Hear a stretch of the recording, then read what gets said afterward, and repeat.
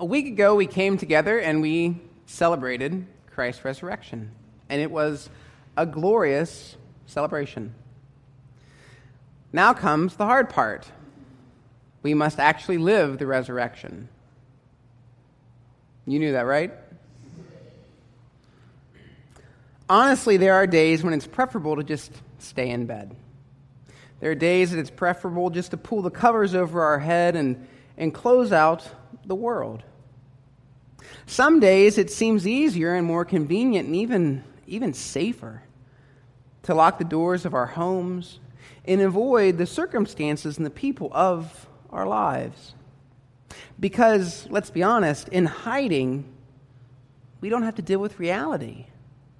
If we want to deal with reality, we'll watch the Kardashians. Every time, however, we shut the doors of our life, our mind, our heart, we imprison ourselves. Every time. For every person, event, or idea we lock out, regardless of the reason, we lock ourselves in. That is what has happened to the disciples in today's gospel lesson. The gospel lesson begins on Easter evening, the first day. The day they saw the empty tomb. The first day when Mary Magdalene announced, "I have seen the Lord," the very first Easter sermon. I have seen the Lord. And where are the disciples on that first Easter day? Gathered in a house with the doors locked, living in fear. A week later, they're in the same place. Same house, same walls, same doors, same locks. Nothing has changed in their lives. Nothing. Jesus' tomb is open and empty, but the disciples' house is closed and the doors are locked tight. In truth, the house has become their tomb. Ironic, isn't it? Jesus is out of the tomb on the loose, showing up at random places, and the disciples are in a tomb. You see, the disciples have separated themselves and their lives from the reality of Jesus' resurrection. Their doors of faith have been closed. They have shut their eyes to the reality that life is now different. They have locked out Mary Magdalene's words of faith and hope and love. They left the empty tomb of Jesus and entered their own tombs of fear and doubt and blindness. Their locked doors have become the great stone entombing their lives in darkness. And the doors of our tombs are always locked from the inside. Always. This is their reality. And it's been 1 week since the resurrection. I wonder, 1 week after Easter, is your life different?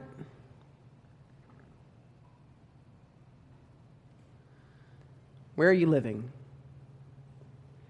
In the freedom and the joy of resurrection, or behind locked doors?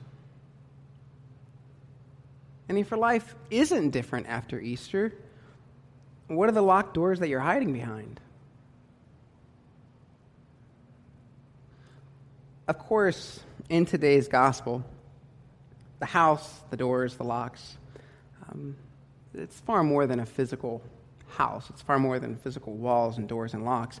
What is being described is the interior condition of the disciples' lives. The locked places of our lives are always more about what is going on inside of us than what is happening around us. I wonder, what are the closed doors of your life? What keeps you in the tomb? Why do you prefer darkness to light? Maybe like the disciples, it is fear. Maybe it's questions, disbeliefs, the conditions that you place upon your faith. Perhaps it's sorrow and loss. Maybe your wounds are so deep it doesn't seem worth the risk to step outside. For others, it just may be anger and resentment at life's circumstances. While others just seem unwilling, unable to embrace new possibilities, new ideas, change. Here's the thing, and I know this from personal experience. Jesus is always entering the locked places of our lives. Always. He is always showing up uninvited, unwanted, and certainly unexpected. In 2001, as I was preparing to graduate with my master's degree in English and start my doctorate the following fall in women's studies, he shows up uninvited, unwanted, and I ran from him. I ran, and he chased me down. He wore me down to the point that here we are today. Unexpected, uninvited, and certainly unwanted. He steps right into our tombs, shines a light in the darkness, and says, "Peace be with you." And in that moment, with 4 simple words, he breathes new life upon us, reshaping our lives for a new beginning. Of course, he doesn't unlock and open the doors for us. You have to do that yourself. Yet he does give us all we need so that we might unlock and open the doors, so that we might roll back the stone and leave our tomb, so that we might know new life, new creation, a new way of being. And honestly, that is happening all the time in life, in your life, in my life, in the life of this church. Every week as a community, we provide ID and birth certificate vouchers to those who have no identity. Christ stands among those people saying, "Peace be with you,"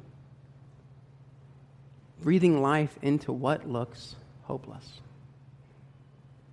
Every month as a community, we feed more than 400 individuals through our Brown Bag Lunch Ministry. The boundaries of race, economics, gender, education, and language fall away. They fall away as we gather to prepare and provide a meal for the stranger who hungers. And in offering that meal, in the midst of feeding the least and the last, Christ enters in saying, "Peace be with you. Your life matters, and you do not stand alone." Earlier this week, a couple in the church lost a beloved pet. And grief certainly has weighed upon their hearts, weighs upon their hearts still. And Jesus stands in the midst of their loss and of their sorrow and says, "Peace be with you." And his breath has, and his breath will carry them through the day, and the day after, and the day after, until their grief gives way to healing, to loving memory, and new meaning. Peace be with you. Regardless of the circumstances of our lives, Jesus shows up bringing peace, offering peace, embodying peace. Life and peace are resurrection realities. They do not necessarily change the circumstances of our life and of our world. The hungry will still need to be fed. The marginalized will still need a safe haven to know that they matter. And our loved ones will still die. However, the life and peace of Jesus' resurrection enables us to meet and live through those circumstances. He gives us his peace, his breath, his life. And then he invites us into the world, invites us out of our tombs, out of the darkness, into the light. What we must decide is, will we accept the invitation? Peace be with you. Amen.